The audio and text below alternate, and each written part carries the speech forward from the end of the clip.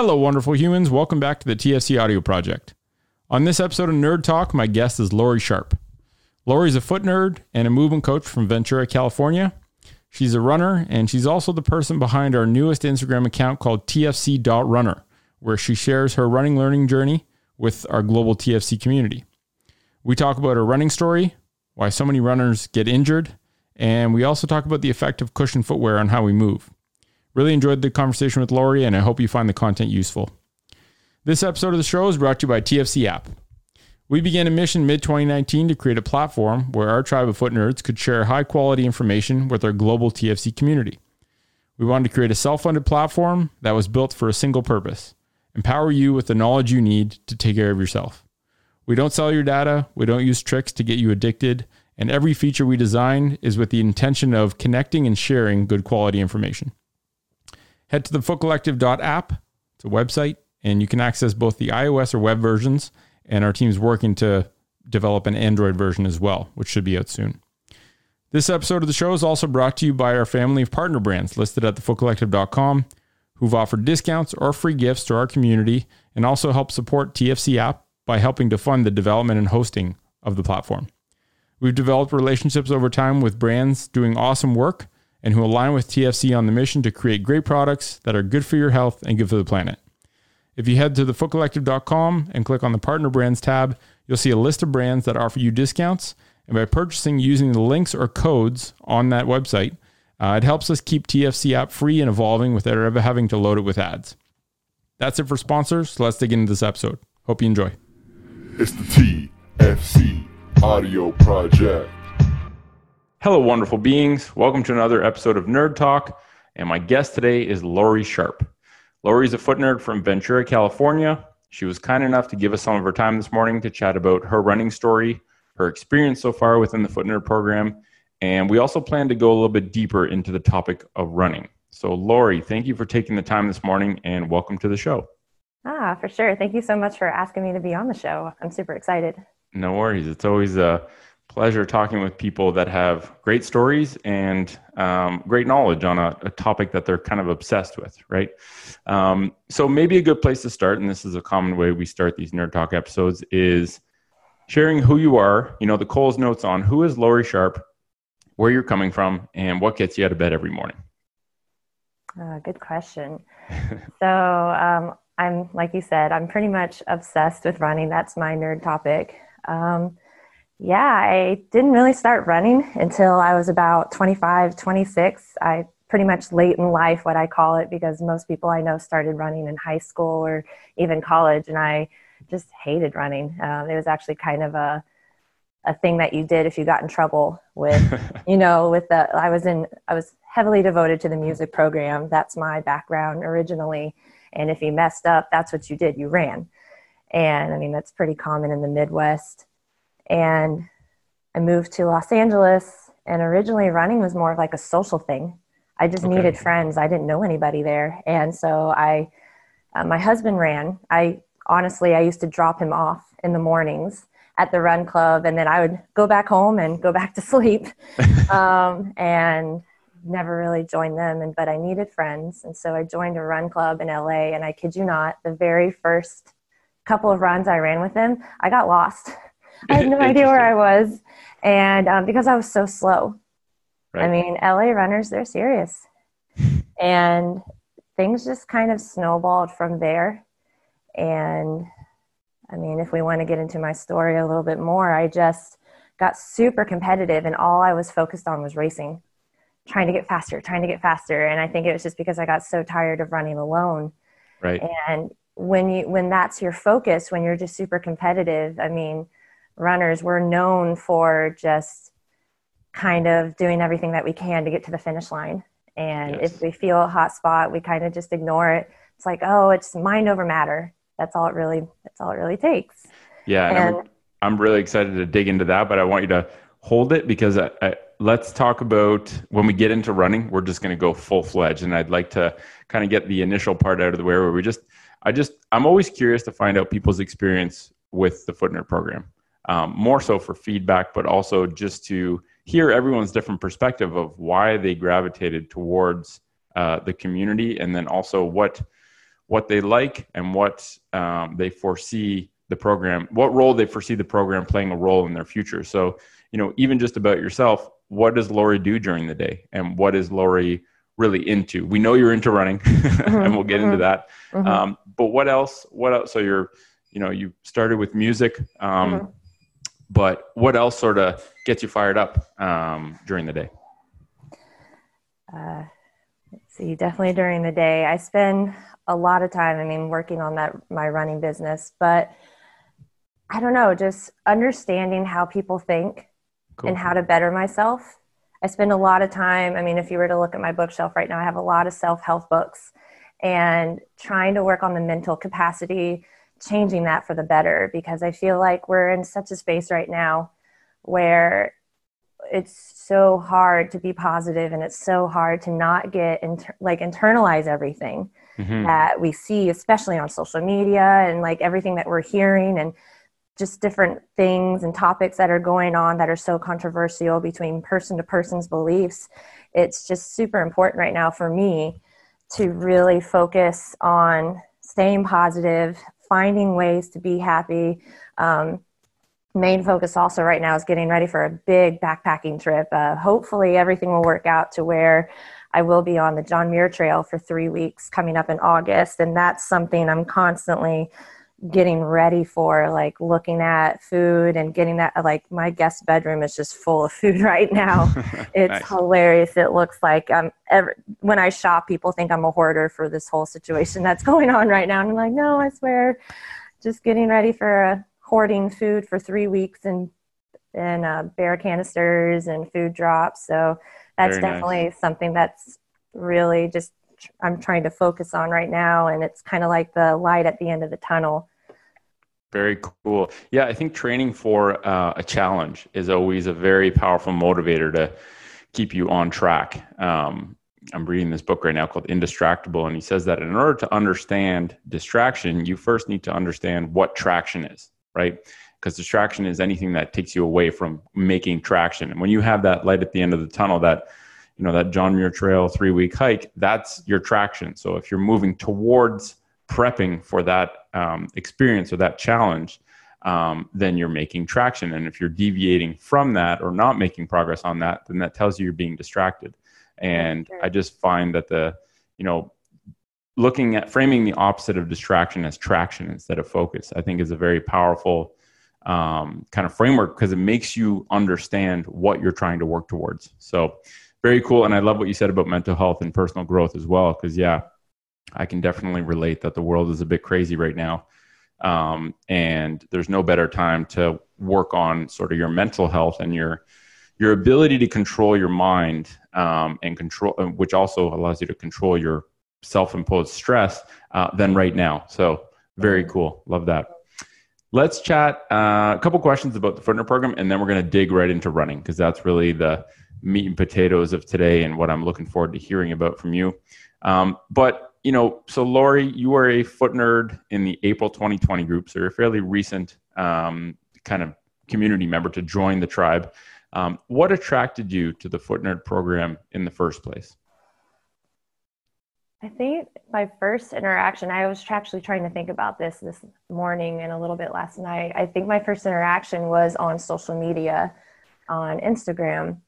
I somehow stumbled upon you. I think Kelly Starrett reshared something that you guys posted. And it just really, it was, I guess the word that's coming up to my head is new age. It's a newer thought. And you guys, the Foot Collective is really it's about thinking outside the box and not following the norm just because it's the norm or just because it's something that we've always done. Mm-hmm. And that's really how I love to think. Don't do something just because it's popular, or don't do something just because it's always been done that way. Why not have two ways of thought? Why don't we play devil's advocate with things sometimes, instead of just believing in one thing? Why not see what the perspective is from a different point of view? And that's what the Foot Collective was really doing about foot health, and shoes is a huge, I know I don't want to talk about that right now, we'll get into it, but just what you guys were doing. I think the Beam tribe wasn't really, it wasn't really developed at the time when I found you guys. It was more so focusing on the shoe and shoe health, or not shoe health, but foot health.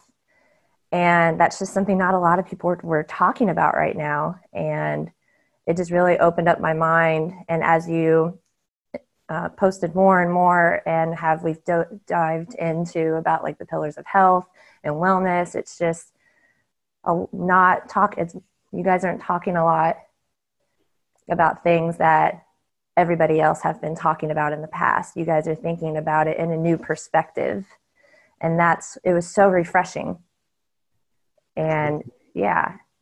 Awesome. And then, so you've been so you're in the April group, so you would have gotten access to sort of the program content at the end of April. So how's the first, 6 weeks or so been, how the Beam project's going, and what do you find? Because it is the Foot Nerd program was created as sort of a solution to the problem that traditional education institutions, in terms of health programs, I went through physio. I have friends that have gone through medical school, and it seemed like we weren't really learning the stuff that we needed to understand in order to truly help people, right? And the mindset of be healthy yourself, work on your personal health, in order to gain experience to understand, what we should and shouldn't be doing, and use that to guide your ability to then share with others and help them better understand things. That mindset was just completely missing. It was like, here's the information, learn it, apply it.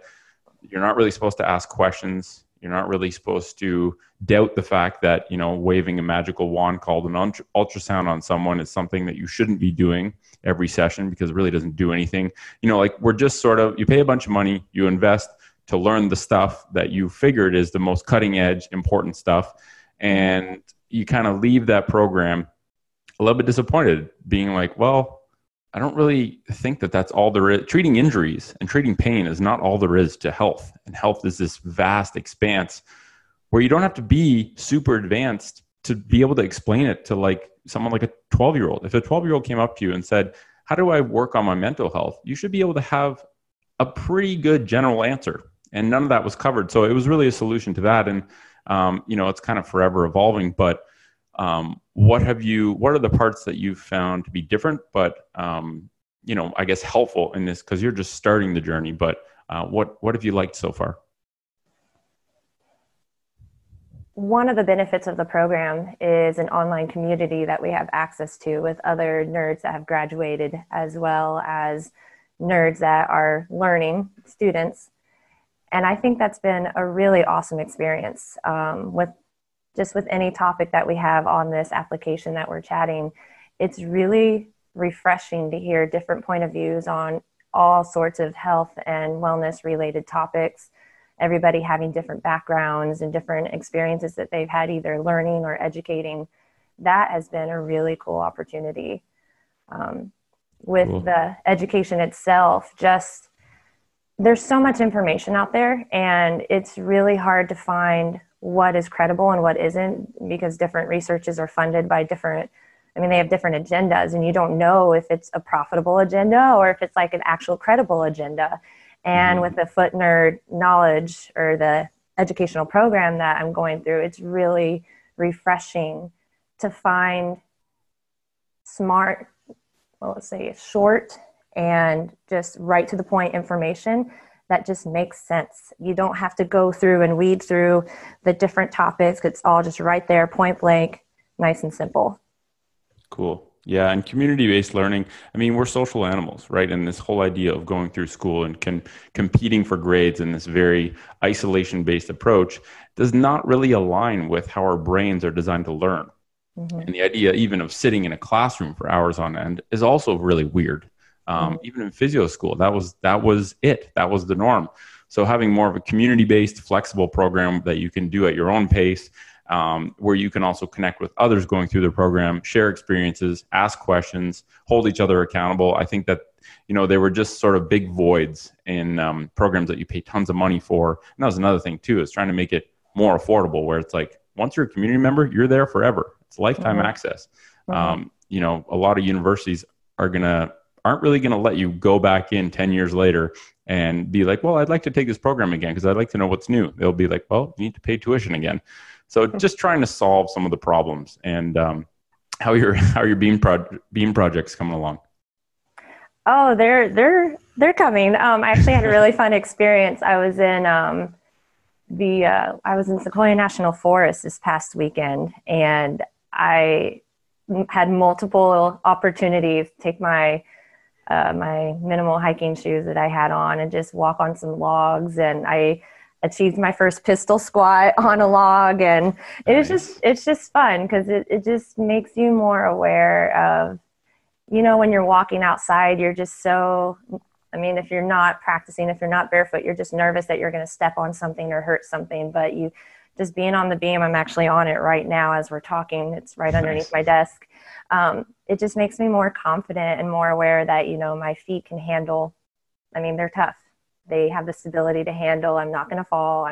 I have more confidence, and I just can play more because of that. Because there's beams everywhere. You see them. Right. It's kind of like the Matrix. It kind of comes up a little bit more in your vision. And so it just gives me the availability to play a little bit more. Right. Yeah. When you if you spend time on beams, you see beams everywhere that you wouldn't have seen before. Mm-hmm. And even when you spend time barefoot, you see a bunch of delicious textures on the ground in a bunch of places that you wouldn't even notice before. And I think it sort of just expands your horizon for being able to find opportunities to play or find opportunities to take your shoes off. So very cool. All right, let's dig into running because I'm really curious. You've kind of told me your running story before, but I'd like to hear it again because it's very interesting. And just for anyone curious out there, we just started a new TFC Instagram account called tfc.runner. And Lori is going to be managing that and kind of putting all the content out there, which is going to be specific to runners. So whether it's running injuries, injury prevention, training, inspiration, all that kind of stuff, Lori is the human behind that profile. We used to have one called tfc.run, but we went through this thing where we can't find how to log into that because of a series of things. So we just had to create a new one. And I'm really excited to see the stuff you post there and hopefully build sort of a running specific community with TFC because there are a lot of runners. I think there's a massive opportunity with the running community to put information out there that simplifies things, but also just helps people take back a bit of control because with 75% of runners getting injured every year, that's a big opportunity to help solve that problem because it's really not super complex stuff that you need to do to eliminate the risk or heavily mitigate the risk of injuries. But we just need better information out there. So yeah, let's hear your running story. So you kind of got into it at the start. Right. You moved to LA. You essentially took part in a running community as a way to have a social circle and make some new friends. And then, take it from there. I just got super race, focused. All I focused on was just racing. And I kind of, as most runners do, I just wanted more and more. I did a 5K. Okay, let's see if I can do a half marathon. Okay, let's see if I can do a full marathon. And that actually was instigated from Walt Disney World. I'm a little bit of a Disney nerd as well as a foot nerd. You got to talk to Christina De La Cruz. She's a Disney nerd too. I'll make sure to do that. And those races kind of drew my attention to the longer distances. I thought I'd never be a runner. I don't know. I just never thought that would be my thing. I hated sports growing up, but I guess it just turned out I'm not a team sport person, more of a solo sport. And those races actually went really well. And it just, you just go down the cycle of racing and racing, moved to a different location, really got into triathlons, really got into ultra running. And then the big break light happened where I was actually at Disney World on my birthday, and I had been experiencing pain in my knee, and I've always just told myself I had bad knees. I actually went to a running shoe store when I first started, and they put me in a really thick shoe because I had bad knees, and that was supposed to fix it. And I had knee braces. I had to take a whole bag with me every time I ran because I had socks, knee braces, ankle. I had the whole works. But at Disney World, I just felt the worst pain, and it was just this ache. It wasn't really anything that just happened. It just was an ache. And then the next day I was at work. I went to stand up and my knee just buckled. It was done. I was in the worst pain I've ever been in my life, more than the end of a marathon or an Ironman, any of that. And it's just like something was not right. And I tried to use a PVC pipe to stand up and walk to my office. That didn't work. And I literally had to get piggybacked out of the facility to the urgent care, and the result was a stress fracture. And the funny thing is, it wasn't an incident. Everybody kept asking me, what happened? And I'm like, I stood up. That's so crazy. Yeah, you should have seen the other guy. Sure. But no. And it just made me realize that if this happened, it was just so frustrating, because I was just like, usually you hear of injuries that happen with an incident. Mm-hmm. Something happened. And I'm like, obviously it shook me and I just didn't know what to do. I texted Kelly Surratt. We went to a seminar earlier that season and gave us his way to contact him if we needed help. And he was just like, what a good dude. Oh yeah. He's the most genuine guy. I mean, no matter how big his program gets, he's just one of the most personal people I've ever met. Amazing. He's so good. And he was just like, you know what to do. You're an MWAD certified coach. I mean, you know what to do. Just do the thing, take it slow, one step at a time. I know you can get through this. And so that's what I did. I turned to, before all this, my physical therapists were like, yeah, you should never run a 5K ever again. Your knees are horrible. You should stay on crutches for 4 months. And I'm like, no, bye. So okay, physical therapist 101. Do not do that. That is terrible. And that person's not trying to be terrible, but that is the worst advice I've ever heard, because they simply don't understand. They clearly have a very narrow mindset when it comes to the body. Once you're broken, you can't be fixed. It's like, didn't they teach you in school that the body is a healing adaptation machine? Did you sleep through that lecture? That's an important one. Right. I actually had a physical therapist once tell one of my clients that to solve her shin splints, she should heel strike. And oh, wonderful. My first question was like, is your physical therapist a runner? And she's like, no. I'm like, okay, let's not bashing, because I don't talk bad about anybody. It's just like, let's talk a little bit, let's discuss why that might not be something we want to do, So. You're allowed to bash that. That is so silly. That is so freaking ridiculous. Yeah. And that's probably a good little asterisk to put in there to anyone out there who is a runner and suffering running injuries. Probably it's just like I always tell people, you should interview your health professional. If you want to work on reclaiming a squat, the first thing you should ask a health professional before engaging in a therapy relationship with them is, can I see what your squat looks like? Yeah. Because if they can't squat, they're probably not going to be able to help you understand how to squat. If they don't run, they might not be the right person to go to with a running injury. And even if they do run, ask them about how often they get injured. Because if I know so many physios that are runners and get injured more than the average runner. And it's so crazy. It's like, you don't even understand running and movement yourself. I think we need to have a chat or suggest some books, because it shouldn't be beyond the realm of competence for a physical therapist to understand running mechanics to a level where they can help people with simple advice, because it really is simple. Oh, for sure. Yeah. Interview your physio. That's a good point. Yeah. I mean, one of the things that's really been instilled in me is I'm not going to ask someone to do something that I can't do. I might give you advice, but I'm not going to be like, yeah, this is exactly how you should do it. Yeah. So, because there is no exactly. Yeah, no, for sure. So you had the stress fracture. You got some questionable physio advice, but then you started putting in the work. So where did you go, and what was this time frame? And for the record, how old were you, if you don't mind saying, when you literally stood up and your leg gave out? I had just turned 31, I believe. So it was just recent. It was 3 years ago. Wow. Yeah, cool. Just recent. So where'd you go? So what'd you do?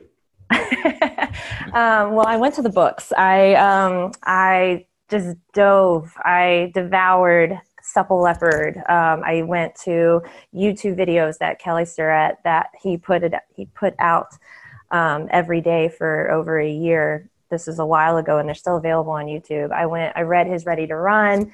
I just basically took this non-running time to really understand if what I was doing was wrong before, what wasn't I doing right? Like what obviously what I was doing before wasn't working, running. What do I need to take a step back and, because anytime you want to make something better, you have to slow down and go back to the fundamentals.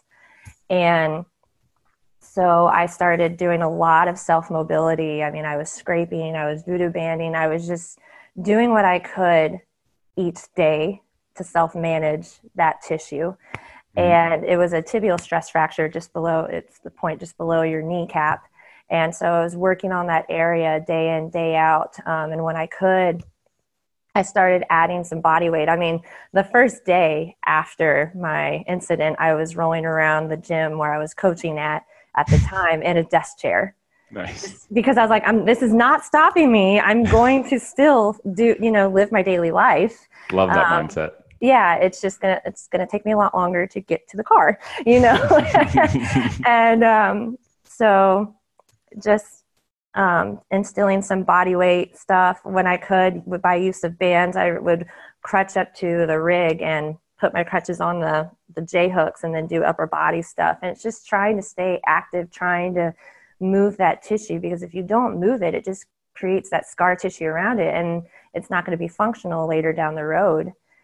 And each day just taking a little bit more and more closer step to putting body weight back on it. I mean, kind of going back to the runner mindset, I had Boston in 3 months. I had qualified for Boston the year before, and it's just like, I'm not going to not go, but I don't know what I'm going to be capable of. I mean, my husband was running it, and we had already set everything up to go. And I knew I would regret it if I just said, no, I'm not going to go. I have this injury. It's just like, no, I'm going to do everything I can to where I can at least like watch it and stand there without crutches. Mm-hmm. And so, I mean, all these books, they just have great information, and you just, not unfortunately, but you just have to really take on that responsibility. Yep. And I just spent a lot of time self-educating myself, just trying to figure out what I was doing before, why that wasn't working, and how I'm going to change things starting from then to be a better runner, more responsible, a better mover.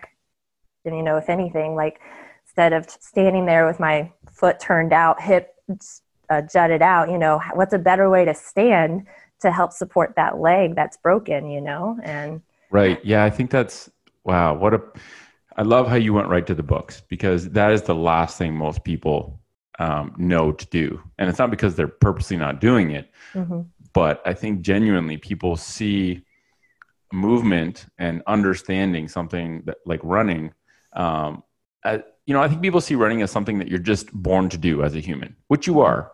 Mm-hmm. But we've kind of uploaded all of these different problems basically throughout our lives, whether that's a locked up ankle or poor movement patterns or tight hips from sitting.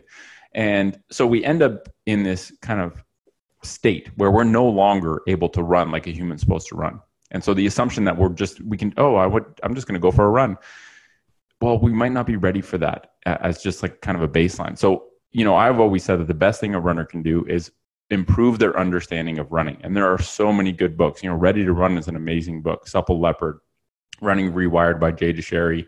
Romanov has a great book on running. And I think if you're a runner, the best thing you can do is better understand running.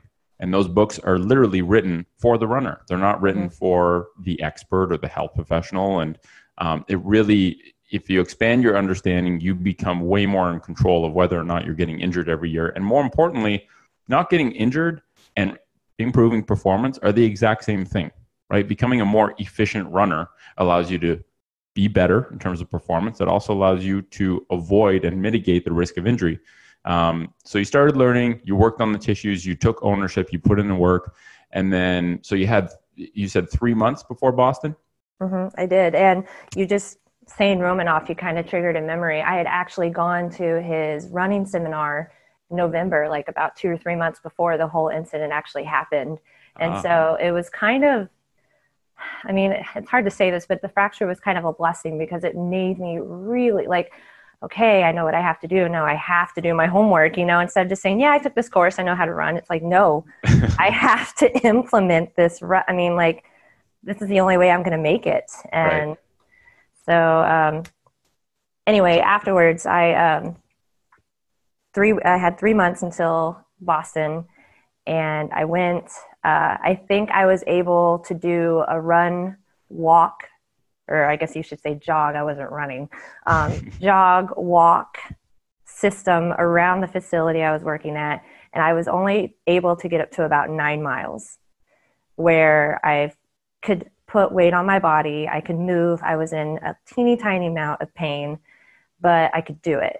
And I would go. And how long was that when you could do 9 miles? What was the time frame from when the injury happened to being able to do a walk, jog, 9 miler? I would say it was about 10 weeks. Okay. Yeah. Cool. But this is like constantly working every day. Like, Yeah. It was a lot of work.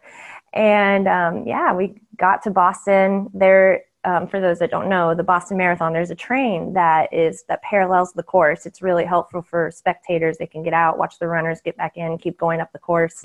And I had purchased a train ticket to put in my back pocket to be like, okay, this is if I need to dive off the course, I can get on the train and go to the finish line.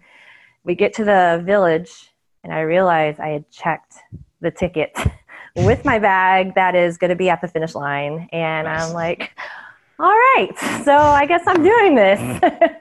Cool. And I did it. I mean, that was the year that was the torrential downpour. It was 2018, so it was raining. It was cold. I was wearing merino wool. I mean, I knew I was going to be out there for a long time. And so I layered up. I had a trash bag on me. I didn't look like a runner. I just looked like a crazy person just following these people in the race. But I got to mile 23 before I really felt anything. Wow. Like, I can do this. I'm going to do this. And it was my most favorite race I've ever done. Like, beyond the circumstances, I had a blast. I talked to people beside me. There's a guy who had I think his name was Lou. He was like, I've had 2 knee replacements and I'm finishing. And it's just like, I got to talk to people. I high-fived spectators. Amazing. I just had a blast. It was the best of a worst case scenario. Cool. And I think you said something important there where the injury was kind of a learning opportunity. And I think if we just frame all injuries and all pain as a hint, basically a hint from your body saying, hey, you gotta look into this. And we ignore those hints for so long before the body starts screaming at us when we start to get pain. And when it screams with a megaphone, in your case, where it literally stops you from walking, I think there's many, analogy I like to give is that pain always starts as a whisper, and then it gets louder, and then it gets to a yell. And we can often avoid the yell. We can avoid the catastrophic injury if we just listen to the whispers. And I think we've just been sort of programmed to ignore injuries. Like you said, runners are very outcome oriented and not process oriented. So it's easy to say, well, my knee hurts, but I got to go on my 12K run today. That's what my program says. And if we just listen to the body and understand that, okay, well, this is a hint, number one, to help me avoid future injury, but it's also a hint to help make me a better runner, because if I'm getting pain, I'm either overtraining or I'm not moving efficiently. And if we reframe pain as that, I think that is one of the biggest fundamental elements that we need to put out there within running culture to really make sustainable changes in how people think of running and training for running and injuries. Because I think that's a very powerful mindset and is very different, I think, from the norm right now in the world of running. Does that resonate with you? Oh, for sure. I mean, one thing that came to my mind as you were talking is that runners, we see training plans, or we see training as volume, and we see it as strength training, and we see it as stretching, like maybe 5 minutes of it. And what's not included is continuous education. And I mean, there's just so much that gets left out because we are so focused on that training plan. Yeah, and I think one of the big things that gets left out is, what are you doing with your body when you're not running? Oh, for sure. Because I think that is actually the most important thing for movement health. You know, and running fits into the bucket of movement. It just happens to be a very complex movement. And I always hate when I hear people, health professionals especially, say running's bad for you. Running's bad for your body.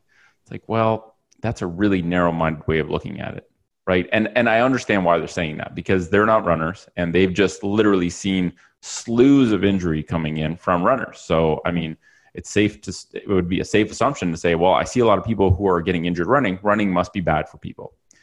And where the gap seems to be is running is not bad for you, but if you run poorly, running is terrible for your body.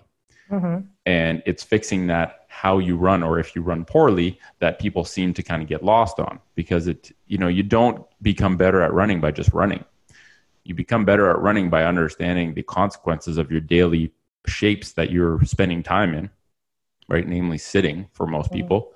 You screw up the way you move if you cover your feet with pillows, because you miss a massive amount of feedback, and the whole running shoe industry is worth billions of dollars. You know, companies are there to essentially program people to think that you need a cushioned, supportive shoe in order to run properly. Oh, doorbell. But I just think, it's just, there's so many like attack fronts that we can kind of chat about. And I think one of them is caring about how you move and the positions you adopt during the day, because that affects your running in a massive way. And, you know, if someone came to you and said, I'm getting hurt several times a year running, what are the low-hanging fruits to you, in your opinion, of what person X, without really knowing much about that person, other than the fact that they run every week, 3-4 times a week, and they're getting injured consistently. Mm-hmm. What do you feel are the low-hanging fruits in terms of like a basic conversation to steer that person towards some clarity? That's a good question. So usually I like to ask, what do they do during the day? What's their, general lifestyle like? What do they do for work? And that tells me a lot about how they spend their day. Do they spend their day in a closed hip position sitting the entire time? Are they, if they drive a lot, do they have a long commute to work? That usually, again, tells me that they're sitting most of the day, or even what kind of shoes they wear. Because if they're at a professional setting, then they're more than likely in these closed-toed shoes that are pointy, that aren't good for the bridge of the foot. And that tells me that they're just not aware of how their foot moves. And especially if they're in big boots, or if they're some type of industrial worker, then their foot is even more closed off because of how thick and, the iron or the steel at the top of the shoe. It's just what I don't think they realize, like you said earlier, is that how they move throughout the day really contributes to their running, especially if they have such a really busy schedule. Let's say they're a busy mom or busy lifestyle. It usually tells me that they don't take the time to warm up or cool down efficiently, or even mobilize throughout the night. If they watch TV a lot, they're usually on the couch, not on the floor mobilizing. Mm-hmm. And there's just a lot that, just by changing a couple of little things that they throughout the day, like maybe raising their desk a little bit, raising their monitor, standing instead of sitting, it can really contribute to how the tissues react and how their joints move when they are actually active. Yeah, that's a great point. And just asking about their lifestyle, getting an idea of, okay, well, what does this human do with their body during the day? Mm-hmm. Because that, I think, creates context where if you ask someone enough questions about what they do during the day, you can almost picture in your brain how they're going to be moving if you do some basic screens like a squat or a lunge or a single leg balance. And I really think, my mindset, and one of the big things that I've realized probably in the past like 3 or 4 months, is that balance, a basic prerequisite of just having balance, right? And I think balance is a loaded term because, to a lot of people, it's like, oh, I can stand on one leg. Okay. It's like, well, what are you actually doing to stay on one leg? Because I think a side effect of sitting that people underestimate is the fact that all these deep stabilizers of the hip start to get unplugged. And if you can't use those to stabilize the joint so that the big muscles can do their job of moving the joint, well, then the big muscles start to do that job for them. And they're really not that good at it. They tend to get locked up super quickly because they're not supposed to be postural muscles. And when you look at some of those muscles and, well, it's like, okay, the quad, the hamstring, these are areas that are really big hotspots for runners. And I think we just, so getting people to just do a basic balance screen. Like I love the single leg balance with your eyes closed for a minute. If you can't do that, I don't have any data to back that, but if you can't do that and you're running, which is leaping and bounding from one leg to the other, so not just standing on one leg, but actually landing repeatedly, then I think there's a low-hanging fruit there that you can address by literally just standing on one foot on a daily basis, like plugging that into your daily routine where you're doing some balance work, whether that's on a beam or just working on some single leg stuff. I really think that if you go to the deepest layer of the pyramid, it's get an understanding of what this person's movement is like in terms during the day. And then you can help direct them on, I even find that taking away the negatives, it's like improvement by subtraction. It's not giving people more stuff to do. It's, well, if we take this out of your day, it saves you like an hour's worth of extra shit that you'd need to do to offset that. So let's start there. Mm-hmm. Oh, yeah. I don't think a lot of runners realize that running is a single-leg sport. Mm-hmm. I mean, I can't remember the name of it. There's a new Olympic sport that's like fast walking or something. And nice. The rule is both feet have to be on the ground at the same time. Right. Whereas running, that's the exact opposite. You're in a flight stage at some point where both feet are off the ground. And then you have that supporting leg where you're back down on that one leg. And when I do have runners, some clients, when I have them try to balance, they have to use my head. I'm down there helping them with their feet, and they have to use my head as a balance tool. And I'm like, how are you running if you cannot stand here with one leg? Right. It's mind blowing. Yeah. How do you, because I'm sure you've had a bunch of these conversations, how do you have the running shoe conversation with people? So someone comes to you, they got a laundry list of injuries, maybe some currently going on, and you see big old padded shoes on their paws. Because like one thing with the Footner program, it's funny because a lot of people say, I just want to be able to explain this better to people because I know it, but I don't know how to explain it.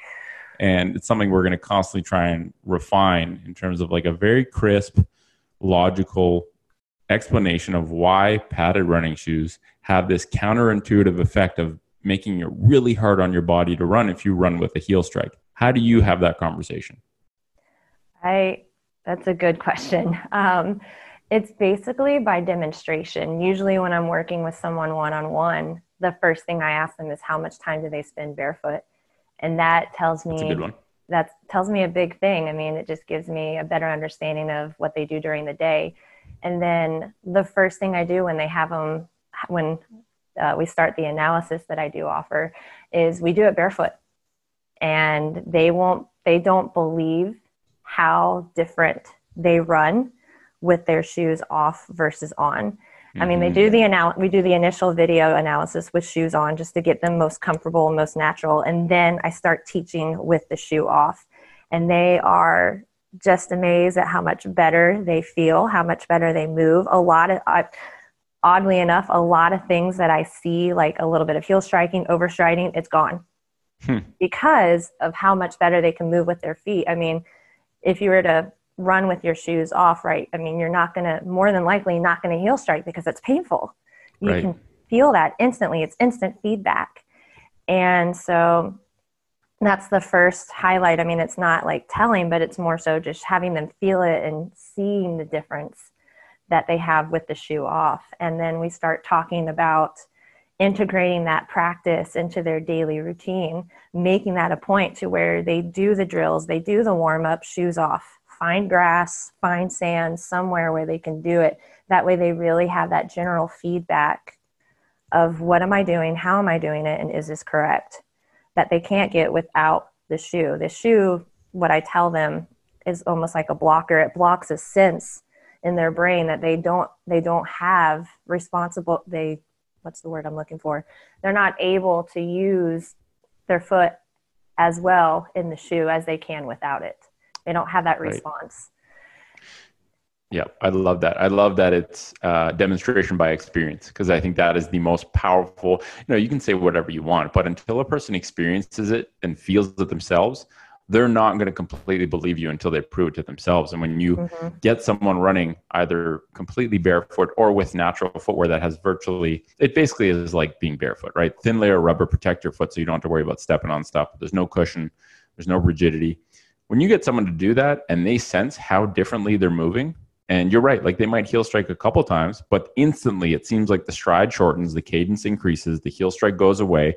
It's self-limiting. And it's like 10 different coaching cues get done by taking someone's pillows off their feet. It's beautiful. It's so easy. It's the easiest thing. Exactly. And I really think that that's, and obviously I think that, if you look at the running motion with each individual leg as a pendulum, if you don't have access to extension, you're automatically shifting the pendulum forward. So you're going to stride way more in the forward direction because you simply don't have access to the rear direction.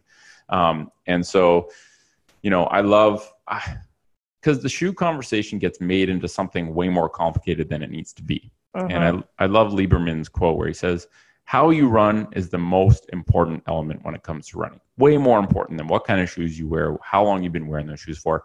But we also need to remember that the shoes you wear can change the way you run. And so I always try and bring the conversation back to how are you running? How are you moving? But making them aware or having them sort of have an understanding that, okay, if you jump off of a 1 meter ledge onto concrete and you don't have shoes on, I just ask people, do you think you would land on your heels? And I say, no, I would not. And it's like, yeah, you wouldn't, because that would hurt and you wouldn't be able to absorb any of that impact. It would go straight to your skeleton. Right. But if you have running shoes on that have a big cushion on them, you can do that and not really get any feedback that that's not a good way to interact with the surface you're landing on.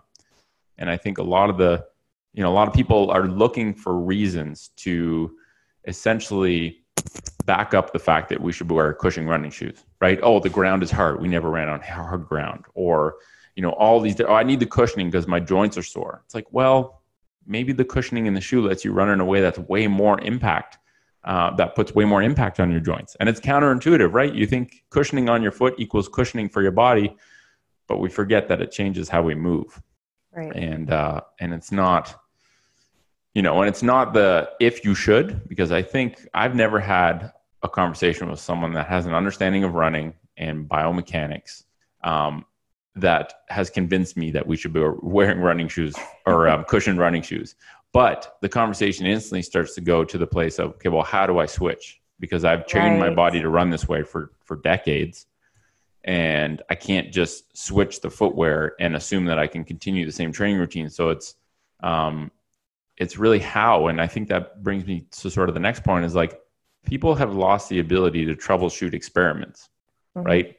And, if someone came to you, Lori, and said, okay, I want to switch to natural footwear with no cushioning, what would be your explanation of how to begin that journey? Right. This is something I actually I've kind of been experiencing on my own, experimenting with, kind of getting to the end of it. Slow transition. Everybody thinks, all right, I got these new shoes. I'm going to go out for a 3-mile run. And then they end up getting injured. And then they blame the shoes instead of blaming the process. And you don't focus on the mileage, you focus on the time. And that's something really hard for some people to grasp. And you also have to dial things down, which is not a lot of favorite term that runners like to hear. You have to slow down. You have to go back to the basics. And my advice that I usually give is start your warm-ups, start doing drills barefoot and in the shoe, or either if you're transitioning to barefoot or a more neutral shoe, start doing your drills and your warm-ups in that shoe. And then if you feel the need to, you can put your regular shoe back on and go for your run, but not as long. And then over time, over the weeks, slowly increase the amount of time that you spend in that neutral shoe or minimal shoe, as well as the lifestyle. You have to change your lifestyle. Like if you're at your desk at a job, see if there's a way you can stand in just your socks. Stand more, make sure your feet are neutral, pointing straight. That'll even help encourage and increase the transition period more. Cool. And you just can't go fast. A lot of people try to maintain their normal running routine as they're transitioning, but it takes time. Yeah, you have to rebuild and you have to be patient, right? Like no one ever looked back and said, I wish I would have done that 3 times as fast and gotten injured 10 times. No one said that. But oftentimes it's like people try and do it way quicker than they should. And they hit all these obstacles and they go until they basically hit a catastrophic obstacle where they're literally forced not to run, or they have to go to the doctor because they're injured. And it's like, we could have avoided all those yells by just listening to the whisper. And I think part of the process that I've started to explain is, and I got this from Irene Davis, I think, is like, you should spend a month in natural footwear in terms of your everyday footwear to build a baseline level of foot conditioning and foot strength. Because if you've been in heavily cushioned and supportive shoes your whole life, you've probably lost just like a baseline level of strength and mobility in your foot. Mm-hmm. And I think that that's something that's like ground zero. It's like build a baseline capacity of your feet and then start to implement walk jog intervals in natural footwear, very, very slow, right? I always tell people, try and find like a small loop around your home and increase the amount of loops you're doing while taking sort of a journal every day, right? And the journal can literally be one line. Felt good the next day, we'll progress now. You know, and like no one records data. They just assume that their memory is good, right? And that, I think it's like his fundamental flaw. It's like, how are you going to do an actual reliable experiment if you don't collect any data? And if you rely on your memory, you're not collecting very reliable data. So even just taking a little note and because I think that that's powerful because it actually reinforces the fact that you're improving, right? Mm-hmm. And you're going to have times where you're going to overshoot. You're like, wow, my calves were lit up today, they're really sore. You have to know to do a little bit of tissue work to show them some love to get that recovery process started quicker. But B, you have to know that, okay, well, that indicated that I didn't have the capacity to be there yet. So I'm going to bump down. And unless you know sort of where you're at, it's hard to know where to bump down to or where to increase to. And so this whole concept of, we created some videos for Beam Tribe about just experimental framework, how to design experiments in a very simple way, right? In a way that a 14-year-old could design an experiment because it's pretty basic. Mm-hmm. It's like, here's what I want to do. Here's the method that I'm going to use to do it. Here's how I'm going to collect data. And then I'm going to review everything and see how the experiment went. And then I'm going to use that data for the next experiment. And I think training for running, and whether it's just something you're doing for fun or whether you're doing it from a performance standpoint in racing, is a giant experiment made up of smaller experiments. And if you treat your running training as with the mindset of playfully doing an experiment, instead of taking the drill sergeant approach, saying like, okay, well, I'm going to plan for this, but if I have to modify, that's okay. Mm-hmm. I think that's a very different mindset from what most runners take, but I think it's a much more optimal one for both the happiness and joy of training for running, but also just for mitigating injuries by just listening to your body. For sure. Data is a great thing. Having data, it's repeatable. You can improve upon it, or you can see how you improved upon it.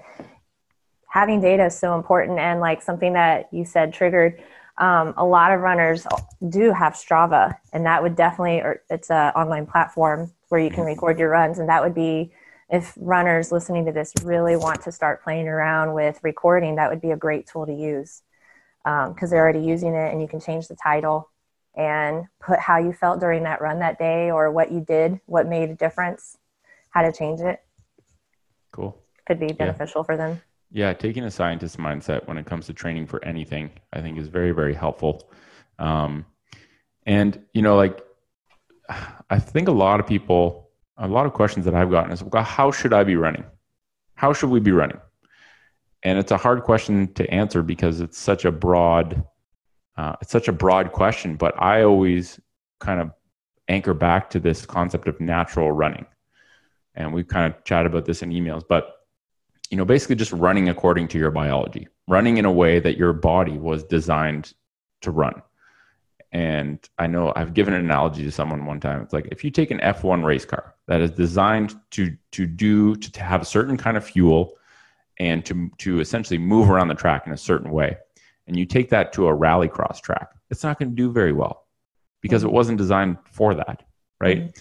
If you take the human body, which is designed and adapted to be an amazing running machine, endurance running machine, and then you put it in a chair all day and expect it to run just as well. Or you do the equivalent of taking the F1 car to the rallycross track by running in a way completely incongruent to how your parts are supposed to work. It's not going to go very well. And I think we have this weird assumption that when you get injured running, it's because of a flaw with the human body, but not a flaw in the user of the human body and how they're using the machinery. So, like when someone says natural running, or when someone says, how should I be running? Where do you start with kind of sharing your experience and shedding some light on that? Natural running, like that implies the lifestyle of what they're doing. I mean, something that we've already mentioned is like, what are you doing in your daily life to make your running better, to make your body more available for better running? Like, you've got the hydration component, you've got the mobility, like how are you prepping your body before you run? What are you doing during the day to help it? Like going back to the hydration, are you taking enough fluid to where you can recover efficiently every day? Are you doing the mobility? Are you like, there's so many factors to it, and it's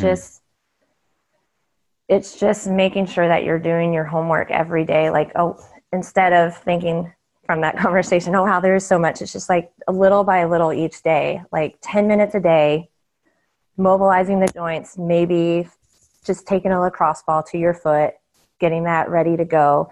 That will help you. And then the next day, maybe trying something a little bit different. Are you mobilizing, or what am I looking for? Maybe just working on those hamstrings, getting them nice and ready. Like, sorry, I'm kind of spiraling. Okay. I'm just trying to think. Preparing the body. Yeah, preparing the body for sure. That's definitely a lifestyle thing that not a lot of us focus on. We just focus on lacing up our shoes and going out the door. And that isn't helping at all. Right. You need to take care and be responsible for your movement before you go out. And that, I mean, it's just a lifestyle. It's making sure you are being responsible for your movement. Yeah, I think that's a great way to put it. And I think it really boils down to, is your lifestyle, your way of living, which is really composed of all the individual behaviors you do during the day, does that align with your values? Like, does that align, if you aspire to be a runner, someone who runs on a regular basis and races potentially in running, does your lifestyle align with your aspiration of wanting to be a runner? And that lifestyle needs to involve a lot of movement, very little sedentary behavior. You have to sort of align with a mission to better understand the sport and the activity you're engaging in. Mm-hmm. So having a baseline understanding and not just having to rely on your running coach or your physical therapist or your doctor to give you information about running, but take some ownership and learn about running, right? Those books that we mentioned are tremendous resources. And just dedicating, living a running lifestyle where you're moving during the day, you're mindful of your footwear, you're mindful of your daily positions. Make your lifestyle the bulk of your training for being a runner. Because when you align the lifestyle, all the extra supplements like the mobility stuff, the specific strengthening, you don't have to do as many of the supplements if you're getting a wholesome movement nutrition during the day, because that's the way you live your life. And I think that's the big one. It's not going on like diet where you're doing mobilizations to be able to run. It's like just having a sustainable movement nutrition throughout your life, which allows you, if you live a natural lifestyle, you will be able to be a natural runner or be a runner who runs naturally, which is the best way to mitigate injuries and improve performance. So, when you talk about lifestyle and starting with tiny little changes, and that's really why Beam Tribe was designed with just small videos, so that you can literally watch one video per day and implement that and take 10 minutes and just work on something extremely small. Because the best thing to work on is the thing you're willing to work on consistently. And I think with balance being a really low-hanging fruit, if you're going to work on balance, it can't be boring, because you're not going to do it if it's boring, right? For sure. And so, a tool like the Beam is very simple, but it also gives sort of a playful outlet to work on refining your balance in a way that no one's telling you what to do. You just have to have fun with it. So yeah, I appreciate your input on running, because the most potent things that I've talked to people about when it comes to running is them sharing their story and the insights that they've gained, right? Like you gain the insight that it doesn't matter how old you are, it doesn't matter how fit you feel, if you're not moving in an optimal way, especially when it comes to running, your body will let you know. And your way of getting let know was not being able to stand up. But I love how you just took the reins and just took the mindset that this is not going to beat me. I'm going to get over this. I'm going to put in the work. I'm going to improve how I move. And since that Boston, how has your running shifted in terms of the footwear you wear, or the amount of injuries that you have? Like, have you noticed a significant change since you changed that mindset? The mindset of competitiveness has definitely changed. Instead of, oh, there's a race this weekend, I'm going to do it. It's like, is this worth like putting my body through that much trauma? And will I have optimal recovery time? And so with the racing, it's just more so about, instead of spending so much energy and effort on multiple events, picking the ones that are most important, or ones that are local, ones that are special to me, and then just focusing on those and spending more time focusing on the movement. And because I'm not racing as much, it gives me more time to focus more on movement quality and lifestyle changes, giving me more time to transfer to a more minimal shoe wear, and just being more focused on how I train versus just constant training, experimenting more with less volume, higher quality of movement, and more high intensity training. I've actually even dove a little bit more into Brian McKenzie's breath work. Nice. His new shift program that he's released. I've been using that for a month or so, realizing that my legs are stronger than my lung capacity. And by slowing down, I was able to feel that and to realize that.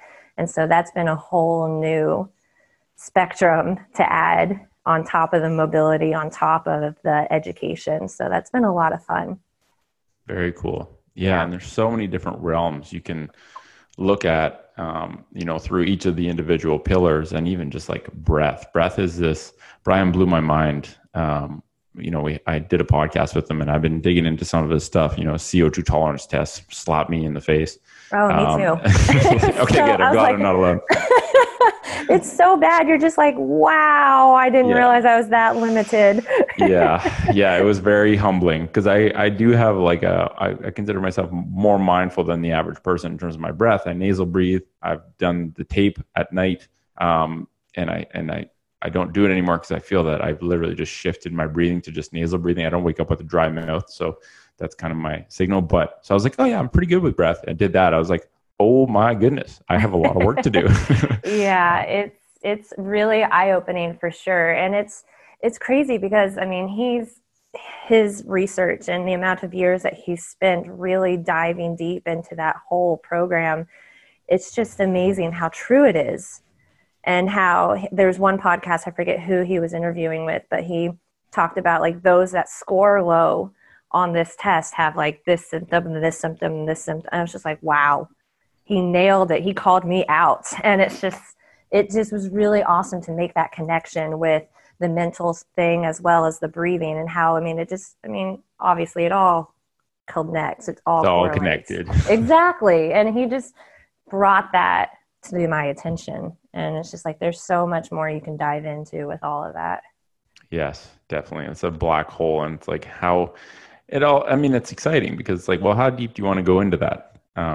Because the energy you put into learning about something, going super deep, might be energy that could be better served learning about something to go like medium deep or shallow on an area that you don't even know you have a blind spot right now. So it's, and that's kind of part of the beauty of the Foot Nerd program, with it being more of a decentralized, collaborative platform, is like everyone's got a unique experience that they can contribute.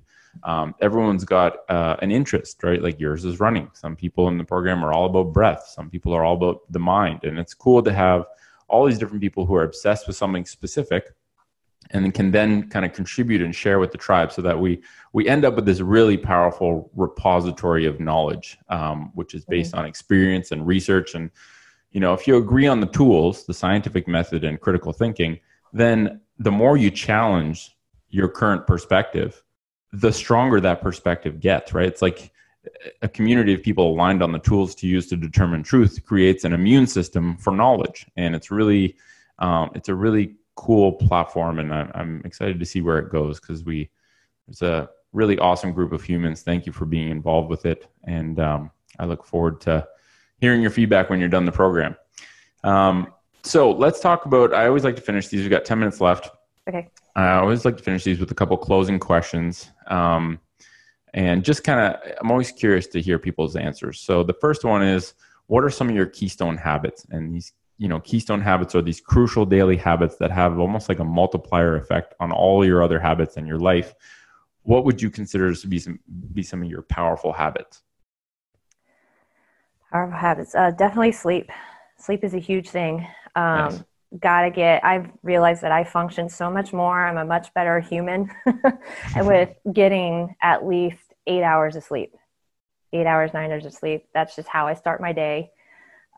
Reading is a huge thing for me. I'm a huge book nerd, and I feel like reading just makes me a better person, and it makes me more appreciative for the time of the day. Whereas I feel like I'm chasing the day if I don't spend my first 30 minutes waking up, reading, engaging my brain, waking it up, getting it questioning, getting the thought process going. If I don't, then I just feel like lost in thought the entire day, if that makes any sense. That makes a lot of sense. Yeah. And I can definitely relate to sleep, the sleep being a keystone habit, because I really think sleep is a superpower that very few people tap into. And it's almost like the less you sleep, the cooler you are. And it's such a skewed way of looking at it, because those who sleep know what's up and know that it's so crazy to sacrifice sleep for something like, some sort of novelty or distraction. Doesn't matter how good a Netflix movie is. I know I'm going to feel so much better if I have a good quality night's sleep. And so there's really nothing is worth sacrificing sleep for me anymore, which definitely wasn't my mindset. So I can relate to that, and reading. For sure. And like, if you don't, like for me, if I don't have sleep, I spend the whole day trying to diagnose, well, maybe I didn't eat right. Well, maybe I didn't. And it's just like, no, I did not sleep. And so instead of just second guessing and trying to replace it with something else, it's a foundational thing. We need sleep. We need to recharge, and we need to recover. Yep.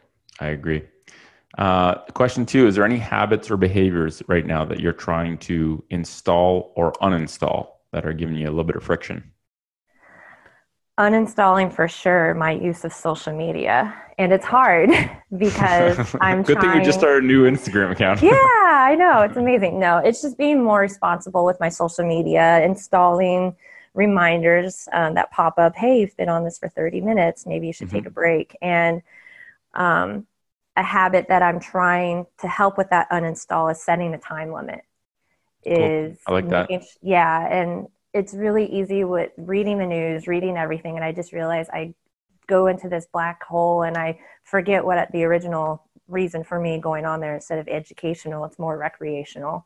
Yep. And yeah, it's easy to get into. Yeah, and I think this book, Indistractable, that I'm reading right now, gives a really good framework where he says there's nothing wrong with going on social media if it's in your schedule, right? Like, you use social media, I use social media. There are things that actually we need to use to do our work or to reach other people. And so you can't just say social media is a distraction, because we actually have to use it, and it's part of what we do for work. So I think a really good way to know when social media is being used as a distraction is I actually schedule my social media time. So in the morning, I'll do 3 posts. In the afternoon, I kind of have this 30-minute block where if I feel like it, I'll go on there. I then know that anything outside of those times, I'm using it as a distraction, right? Mm-hmm. And there's nothing wrong with even scheduling like 30 minutes of just like taking a real big dive into the Explore feed. If that is something you're doing intentionally because it's there, you've scheduled it and set aside time for it, go in there and do it. You're not actually using it as a distraction because you've set aside time specific for that, and essentially doing your daily routine in alignment with what you scheduled is traction. Anything that goes outside of that is distraction. And so I think, yeah, especially because social media is just, there's so many billions of dollars put into making social media an extremely potent distraction tool that you have to be extremely intentional with how you use it, especially if it's something that's mandatory, right? Because if you don't need social media, it's really easy to say, well, I'm just going to delete Instagram. Boom, not a problem anymore. But if it's something you need to use, you have to be extra vigilant to make sure that it's not affecting you negatively, that you're not getting sucked into the social media world and, having your mind and your emotions affected by comments. Because, and I think to use it intentionally, you have to know why you're using it. Mm-hmm. If you're using it as a platform to share with other people, well, then it's not really a medium of discussion. So if you find yourself digging deep and digging your heels into Instagram arguments, well, that's not my intention of using it. So I know it's becoming a distraction. So, for sure. And I think a lot of people would align with the sentiment of trying to uninstall overusing social media. So last one, and this is a very subjective one, and we're going to do a little content project with TFC and the Foot Nerd program, but how do you define health or being healthy? It's funny because I was just talking about this with the conversations that we've been having with someone else the other day while we were on a walk. For me, my definition is being able to move my body in a way that I want it to when I want to, cool, without any not distraction, but limitations. Yep. And I think distraction is probably a good word there, because if you want to move it in any way you want, then pain would be, in this case, a distraction because it's bringing you away from that traction marker, which is move like you want. So yeah, I like that. And it's always interesting to hear people's definitions of health because it's very subjective based on the lens you look at life through and your experiences and the things you like to do. Mm-hmm. But I think by asking a lot of people, you sense these very common threads that underlie everything. Being able to do what I want to do, feeling in control of my health, working to improve. These are all like common threads that are said in different ways, but seem to be shared by a lot of people. So awesome. Thank you for those answers. And thank you for chatting today and sharing your running story and just riffing on running, because I think we could probably do a monthly podcast on running as you're kind of, because like when I first started using social media for the Foot Collective, it was really a way for me to essentially create structure around, okay, I'm going to research this. I'm going to improve my ability to say things simply. And then I'm going to send that information into the world of social media for anyone who's keen to listen and might be able to benefit. And I'm sure that you'll be doing some of that as you create and post content to tfc.runner account. So, if you're taking notes, maybe we can even organize one of these every month or every couple months. And I'd love to just pick your brain on things you're learning and different ways you're thinking about running and your own running practice and how it's changing and evolving. So thank you for taking time this morning, Lori. I really enjoyed the conversation. And, thanks for everyone listening.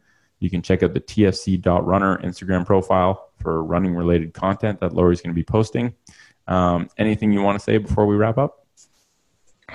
No, I just thank you so much for having me on here. It was a lot of fun, and I'm all in for these monthly conversations. Let's do it. Amazing. Cool. Well, we hope that everyone out there benefited in some way from this conversation, and we will catch you next week.